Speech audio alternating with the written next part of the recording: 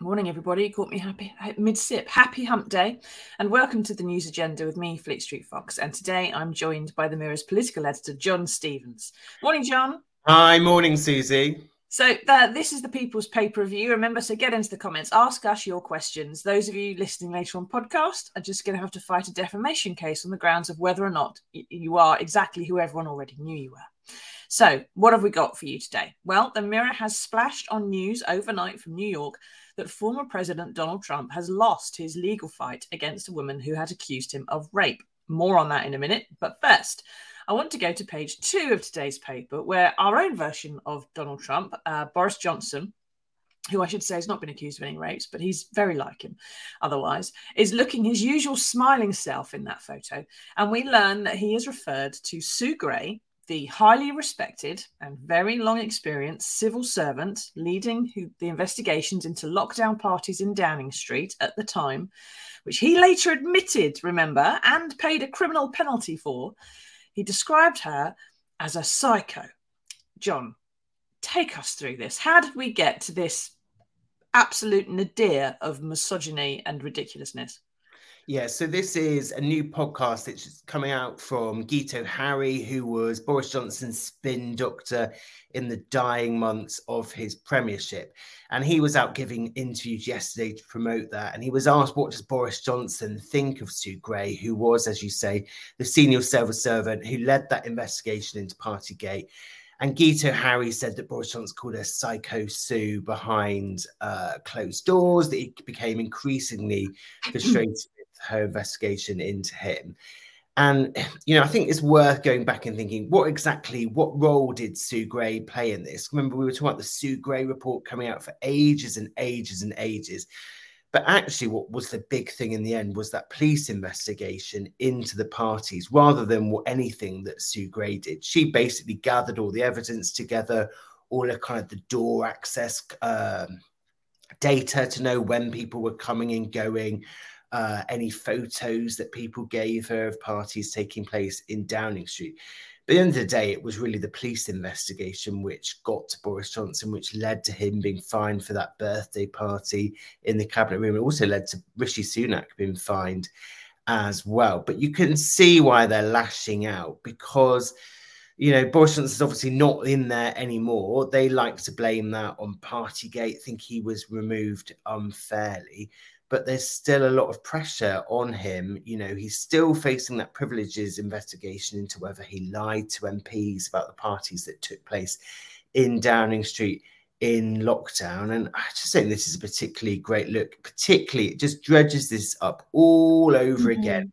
And kind of all those memories of, people like the Queen, the late Queen at the funeral of Prince Philip, just being there by herself, sat by herself in that church, without her family close by, at the same time that the night before, Boris Johnson aides were having a massive party in Downing Street, which led to the swing being broken in the garden, the suitcase full of wine, etc., etc. I think it's a big mistake for Boris Johnson supporters to keep bringing this stuff up over and over again. Yeah, you would think from the way they're talking about her that Sue Gray had not only organised the parties, but sent out the invitations and threatened to fire people if they didn't turn up and get lashed at 4 o'clock in the morning on the eve of Prince Philip's funeral, wouldn't you? I'm pretty certain that wasn't her role in the whole thing. And like you say, the police investigated it anyway. And the reason that Boris Johnson finally got evicted from Number 10 was because of the Chris Pincher business and the fact that he wouldn't suspend the whip from, his own deputy chief whip over sex allegations. Which also we haven't got to the bottom of. And he lost his party as a result. It wasn't anything to do with Sue Gray. Kath says, Johnson is projecting towards Sue. It's plain and simple, turning his wrongs onto her. I'll tell you what they're doing, Kath, right? They're blaming the nearest woman, which is how these people were raised in the schools they went to and in the families they were raised in. They find the nearest woman and say, it's her, it's that witch, she's a psychopath, without knowing anything about any of that stuff. And get into the questions, everybody. What do you think? Do you think it's reasonable to blame Sue Gray for all this? Or, as John's pointed out there, do you think that there's a bit more to it? Now, Guto Harry, it's got to be said, John, I'm not surprised that he's managed to make things worse and bring all this up again, because he's not, how can I put this? He's not renowned for playing things down, is he? His skill set does not lie in de-escalation, shall we say. In fact, in his time working for Boris, he quite often made things worse by saying just a terrible thing. I think, didn't he say once, Boris isn't completely stupid or something like that? And do we believe what he's saying? So, I mean, yeah, in the time that Guto Harry was in number 10, rather than getting rid of the flames, he seemed to be fanning them. Remember, on his first day, he turned up in Downing Street with bottles of water for the team in the press office, as if he was there to sober them up, which I don't think went down particularly well with people working in number 10. And then he gave that interview to it was like a Welsh language channel about going into Downing Street. And he said that Boris Johnson and him had sung a song together. I really wish I could remember what it was. And it was if he thought because he'd done the interview in Welsh that it would never get translated into English and people would never realise what he was saying. I will survive. It was I will survive. That is it. Well remembered. And so, yeah, I mean, there was loads of different instances where Guto Harry was in there, and it seemed like one of his kind of main objectives was to raise his own profile, maybe rather than sorting things out for Boris Johnson. But there was one interesting thing he did say in that interview on LBC yesterday when he was promoting this podcast. And he was asked, did he think it was possible for Boris Johnson to make another comeback? And he said that he had thought that after Boris Johnson left Downing Street, that people would be craving for a Boris Johnson return. Craving's the word he used. But he was saying that he now realised that he didn't think that was very realistic, and that who knew what might happen after a general election if Rishi Sunak loses the general election, maybe, but he didn't seem to think that we were very close to an imminent return by Boris Johnson. No, it's all fascinating, isn't it? And it gives me an opportunity to tell my Guto Harry story. Now, years ago, right, when Boris was in London Mayor, Guto was his spin doctor there as well, which is why he got brought in after Partygate. In the interregnum, Guto had been off doing the normal things journalists do and when they're unemployed. We had a story, and this is when Boris Johnson was mayor, so he was cycling to a city hall every day. And we had a story about how he had been off on his bike in the morning, and we had got photographs of him running red lights, going through pedestrian crossings when there were people on them, mounting the pavement, going down the wrong way street, all the stuff you would expect Boris Johnson to do in any situation, right? Just see a rule and break it, fundamentally. And I phoned up Guto Harry and I said, hello, Guto, it's Susie from the Mirror. We've got a story about Boris he's done. And I read out the charge sheet to him. He's done this, this, this, this, and this. And Guto said, well, look, off the record, said, I've spoken to Boris about this sort of thing. This is my Welsh accent. Sounds a bit Pakistani, but we're going to carry on with it. I've spoken to Boris about that sort of thing. And he said, he's very keen on this, the rules of the road and everything. And he would never, ever do anything like that. It's just not him. He's really anti-bad sort of cycling. And I said, well, okay, Guto, but we had a photographer behind him on a bike with a camera the whole way. We've got it all on video, mate. And Guto stopped for a moment and said, well, in that case, Boris is very, very sorry. And that was the end of that. And we just had a comment saying that Boris is everything. But that's how you catch out a spin doctor, which is to get them on video. Now, that's Guto and as he was. But does this make any difference, do you think? I mean, to the general public, this kind of thing, this kind of attack on Sue Gray, the other attacks that we've seen with her because she's gone for that job as chief of staff with Keir Starmer, which has gone to the appointments committee now. Is that going to make any difference to people who, whether they think the parties happened or whether they mattered? Where are we on this sort of the standards report about Boris misleading Parliament? Is it going to affect that? Yes, so we've had that report, which has been kind of being prepared for these MPs and what's called the Privileges Committee. And they obviously have that big hearing with Boris Johnson. I don't know when it was now, a couple of months ago. It went on for about 4 hours in the afternoon. He was grilled on what exactly had gone on in Downing Street. And it sounds like that investigation is coming to kind of a close now. They had been saying that they wouldn't publish anything in advance of the local elections, which took place last Thursday. But now, obviously, they've been and gone. So it's quite possible that we see the result of that report maybe in the next few weeks. Now, Mike says, a Tory newspaper I can't believe this. Are you sure, Mike? Has a column today saying Rishi Sunak was, and I quote, the unexpected winner, end quotes, from Thursday's elections. I really hope this spurs him into calling a snap general. How can someone who's lost 1,000 seats be called the winner? Is that just because, I suppose, Labour didn't take all 1,000 of them and they were fairly evenly split between the Lib Dems and Labour? It's just madness. Who knows who's writing in these right-wing newspapers, John? Certainly never you or I, I'm sure. Right, we do need to move on to the main story of the day, which is news, if we can call it that, which says that a man caught on tape a few years ago boasting that he could sexually assault women has in fact sexually assaulted a woman. And perhaps several, judging from the number of alleged victims who gave evidence in this particular case. Now, this was a defamation case, John, a civil suit, not a criminal action. And it was brought by a journalist who said he had attacked her years ago. Now, she claims he'd defamed her when he then sort of belittled the accusations and criticised her. So what's the court decided?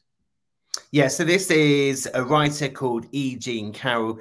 She said that Donald Trump had sexually assaulted her in a department store in New York in the 1990s. She wrote this in a book. Then Donald Trump said that she'd made the whole thing up, that she was a liar, he'd never even ever met her. So then she took him to court for defamation, saying that by saying that she was a liar, that he'd effectively trashed her reputation. And the court in New York's found in her favour, ordered him to pay her $5 million in damages, which is around £4 million. And this is just the latest kind of court defeat for Donald Trump. Remember, a few weeks ago, there was that court case also in New York about whether he'd made payments to Stormy Daniels, the porn star. So that one's also going through the courts. And yeah, Donald Trump is not in a great place, but the problem with the Republican Party in the US seems to be that whatever he does, it seems to be fine for his supporters. And he seems able to build this grievance narrative. So yesterday, as soon as his court verdict came out, he was tweeting that this was the greatest witch hunt of all time, that it was disgrace, that he still had no idea who E. Jean Carroll was, that this was a political witch hunt. And this does seem to kind of rally Trump supporters who do seem to buy this whole thing, that this is all a conspiracy against their hero, Donald Trump, that he's been badly treated by the American establishment. And it doesn't seem like it's going to have a massive impact on his bid to be the next American president. You'd think with most people, they would think, oh, hang on a minute, I feel so much shame that I won't be putting myself forward. Not that we know that, well, we know that Boris Johnson feel any shame at all. Very different characters, clearly. And we know that in the 2016 US presidency race, that Donald Trump actually said that he could go out and shoot someone on Fifth Avenue in New York and it wouldn't cost him any votes. And quite depressingly, that does seem to be the case, that it doesn't seem to be doing anything to halt his bandwagon as he tries to make a comeback to become US president. Yeah, and as Strauss says there, he's quoting that thing, I could shoot someone on Fifth Avenue and it wouldn't matter. And as another viewer's just said there, he should be in prison. Now, the fact is, I think pretty much, is that the reason that E. Jean Carroll put this in a book around the time of Me Too, and there's lots of other allegations about people coming out, is perhaps because she didn't want to go to the police. It was a long time ago, and there may be that there's not an awful lot of evidence left of it knocking around anyway now, people that would have witnessed or seen or anything, heard about it.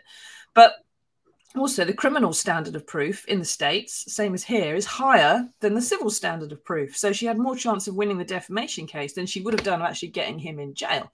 Doesn't mean that it didn't happen. It just means that maybe someone's made a judgment. Helen says, I thought us Brits were mad with Boris Johnson. But you Americans are insane. A man like that for president, for God's sake.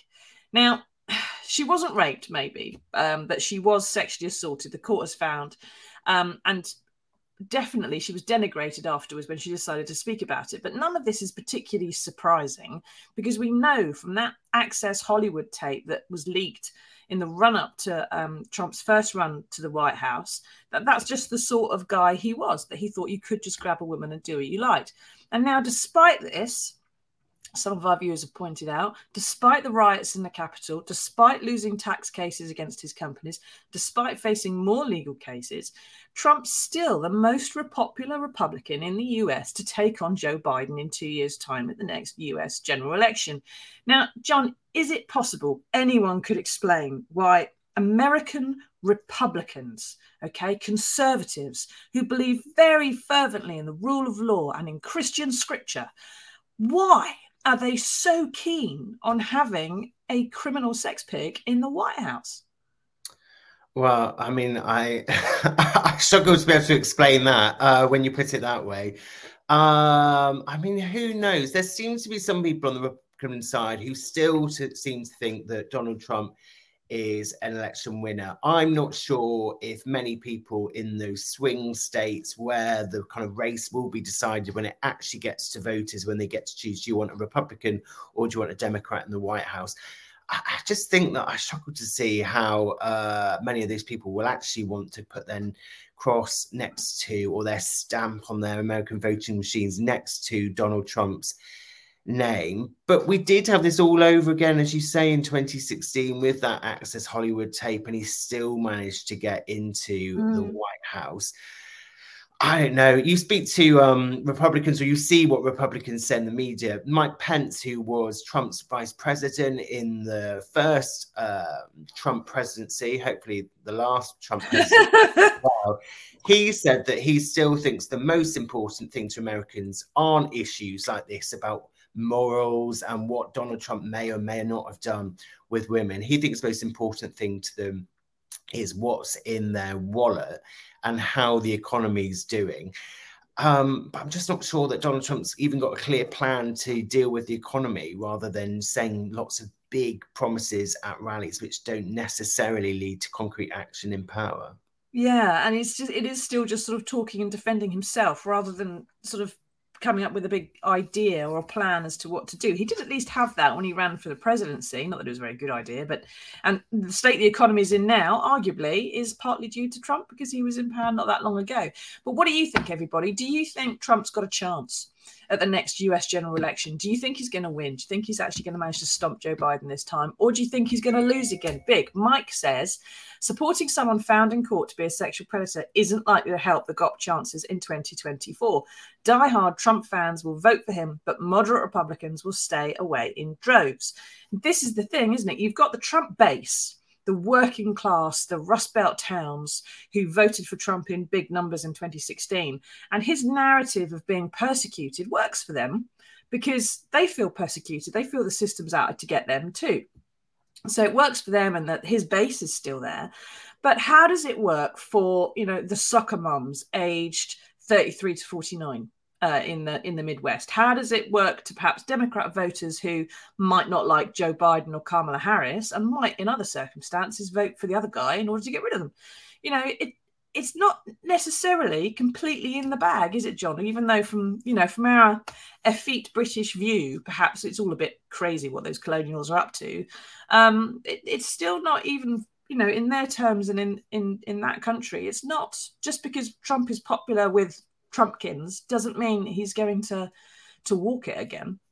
Yeah, and even though it does seem at the moment that he has got this momentum that cannot be stopped, that things like this don't seem to get in any way in his way, there are many stages to getting back into the White House. So you've got to first win over Republicans and get that nomination to be on the ticket. And then you've obviously got to fight that election against Joe Biden. We know that Joe Biden has had some issues himself in his presidency. There's lots of questions in America about his age. He would be in his, I think it's his mid-80s if he did stay on. Yeah, Biden would be 81, I think, if he stayed on. Right. And so he would be, 81 at the start, 81. 81 or 83. I think he'd be 81 at the time of the election. Right. So he would be 86 at the end of his time, or 85 was can do my maths, at the end of his time as president. And so there are questions about, is Joe Biden the right person to be on the Democratic ticket? He is going to be their candidate for the election. So it's going to be a tricky one. Who knows? Who knows what stumbles that Joe Biden might have between then and now?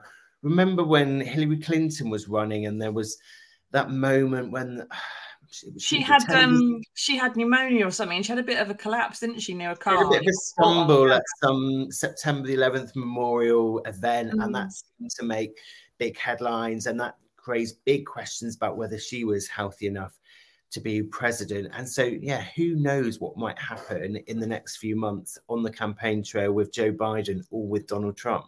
No, it's all got to be played for. It's got to be said. Now, what do you think, everybody? Strav says politics is not about any policies. It's about optics. That's what Trump gets, and Boris tried to replicate. Culture wars start to play a massive role in controlling those optics. I suppose if Trump moves on to some of the culture wars, then he may be playing that game, Strav. I know he does play some of it anyway, but at the moment he seems to put himself at the centre of a culture war, and it's his bit of America against everyone else's bit of America. And of course, his bit of America, his base, doesn't really work out that he's not of there. He is the elite, and he's busy telling them that the elite's the problem. But I suppose, like Mike Pence was saying, John, just some people, it doesn't matter in the States. The economy matters more than the character of the guy in charge to some people. Well, I just like to have a little word, if I might, with America. As a Brit, someone who's just had someone a bit like this running our country, it does make a difference. It sets the tone. It creates a moral vacuum at the heart of power. And it means that when things come to a crunch, and things are always going to come to a crunch when you're running a country, the person who has to make the really tough calls in a split second either cannot make the right call, or someone around them is having to do it for them. And that means you're not being governed by the person you elected. You're being governed by either the madman's whims or by an unelected official of some sort. And that is not democracy. That is not what America was supposed to be about. That's a dictatorship. And you want to throw in the fact that he's already watched his supporters storm the Capitol. I mean, do you really think he's going to stop there, America? I doubt it. No, he would not. He's going to carry on, isn't he? But I suppose the real doozy here, John, is that whether someone who is a sex pig, who is going to be 78 by then, by the time of the election, is going to be taking on a non-sex pig of 81 by then. And each of them are going to be arguing that the other one's a bit senile, because Biden has his gaffes and his dentures seem to keep slipping out. And Trump, who said that E. Jean Carroll wasn't his type and he didn't recognize her at all. During the case, he was shown a photograph of her at the time of the assaults, and he mistook her for his second wife, Marla Maples. So, John, I mean, the first Trump run at the White House was exciting for all the wrong reasons. Is the next one going to be a bit dull for all the wrong reasons too? A couple of old men who can't quite remember what's what. I don't know. I think that anything involving Donald Trump, he's one of those people who kind of draws all the oxygen. He is, for like good or bad, he is someone who grabs attention. He's someone who's interesting. He is slightly unpredictable, although in many ways he is predictable. But some things you're like, well, that's no surprise that Donald Trump's done it, or that's no surprise. It's the way he's responded. But remember back to those presidential debates between him and Hillary Clinton, when he was stalking her around the stage, and it was all a bit strange. I don't know. I think anything with Donald Trump is fairly interesting, and him versus Joe Biden, I think, would be quite an interesting fight, and no doubt would get quite scrappy. Yeah, I wonder if they're probably both going to get injected with vitamins before they go on the stage for the presidential debates. Strange business they have in America, isn't it? Funny lot. It's because they stopped drinking tea and started on the coffee. It's a terrible idea all the way around. Right. Thank you for that, John. Thank you, everyone, for taking part. Now, we have managed to find some good news in the world, and it's about another white man who's a pain in the neck. Here it is.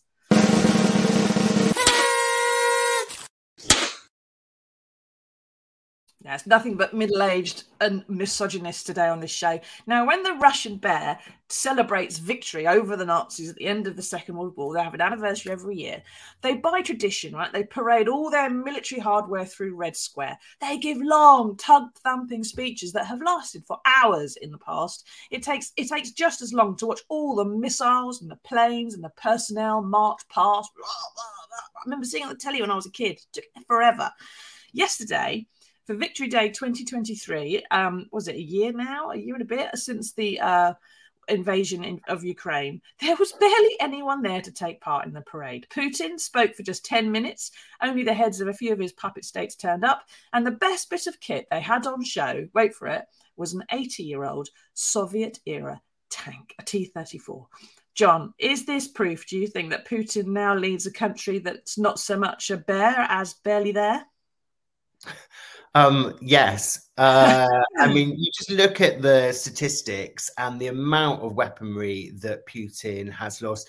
Remember, right at the start, in the lead up to that Ukrainian war, when he was putting all the troops and tanks on the borders, there was a real concern that he would just be able to strike, just go straight in, take over all of Ukraine, storm the capital, Kiev, and just win. And that would be it. And it would be a very quick thing. And obviously, we know that it hasn't quite worked out like that for him. I think the latest statistics show that Russia's lost about 3,700 tanks in Ukraine. And they're having to actually bring out loads of old tanks from storage because they've lost so many. These are tanks from World War II era tanks from the 1940s, 1950s, that they're suddenly having to dust off and put on the battleground. And that clearly shows desperation. And these tanks are obviously old. They're not like tanks are built now. And so, I was reading somewhere saying they're basically steel coffins because they're tanks that you put out on the battlefield, that modern weapons are able to just pierce straight through them, destroy them. And it just does show complete desperation on the part of Russia. And it does show yet again that this war in Ukraine has not worked out at all how Putin hoped it would. No, exactly. There's not enough WD-40 in the world to get those tanks moving again, unfortunately. But this is one of the good aspects, okay, of the sanctions. Now, when the war started and the West sort of announced sanctions against Russia, it's kind of thing that we don't really notice. You just hear it's a word, right? But the sanctions that they have actually imposed on Russia have stopped them getting the raw materials to build new bits of kit and equipment and munitions and stuff like that. It has stopped them having a flow of money to pay for some of these things to get shipped in. So while they are getting some stuff replaced in Ukraine, generally speaking, once you blow up a tank, that's a tank gone. You can't just roll another one off the production line to replace it. And that's one of the good things that sanctions has managed to do, which is that once Russia has expended itself, it can't really stock up again to carry on the war. So perhaps we're now at a stage where Russia and Ukraine, which didn't have much of an armed forces to start with, they're almost now on a parity. And perhaps we're getting to the point where they're just not going to be able to carry on this conflict much longer. And it's going to come to peace talks, which would be, I think, welcome bit of good news all round. And when that happens, it's definitely going to be in this section of the show. But until then, we've had the middle-aged misogynist calling a woman a psycho because she found out he was a bad boy. We've had a middle-aged, well, older than middle-aged misogynist attacking a woman he's now got to pay £5 million to because he lied about her. And now we've got a middle-aged misogynist, another warmonger as well, who's run out of stuff to make a war with. So generally speaking, it's looking fairly positive, I would say, for anyone who's not a middle-aged misogynist. Thank you, John, for taking us through that stuff today. Thank you, everyone, for taking part. We will see you all again on Monday next week, our first Monday in 2 weeks. I've actually got to get up and work on a Monday morning. Next Monday for another edition of the News Agenda, when we'll go through the biggest stories of the day. If you're listening to us on podcast, please leave a review so other people can find us. And until then, everybody, thanks very much for taking part, and we'll see you next time. Tatty bye.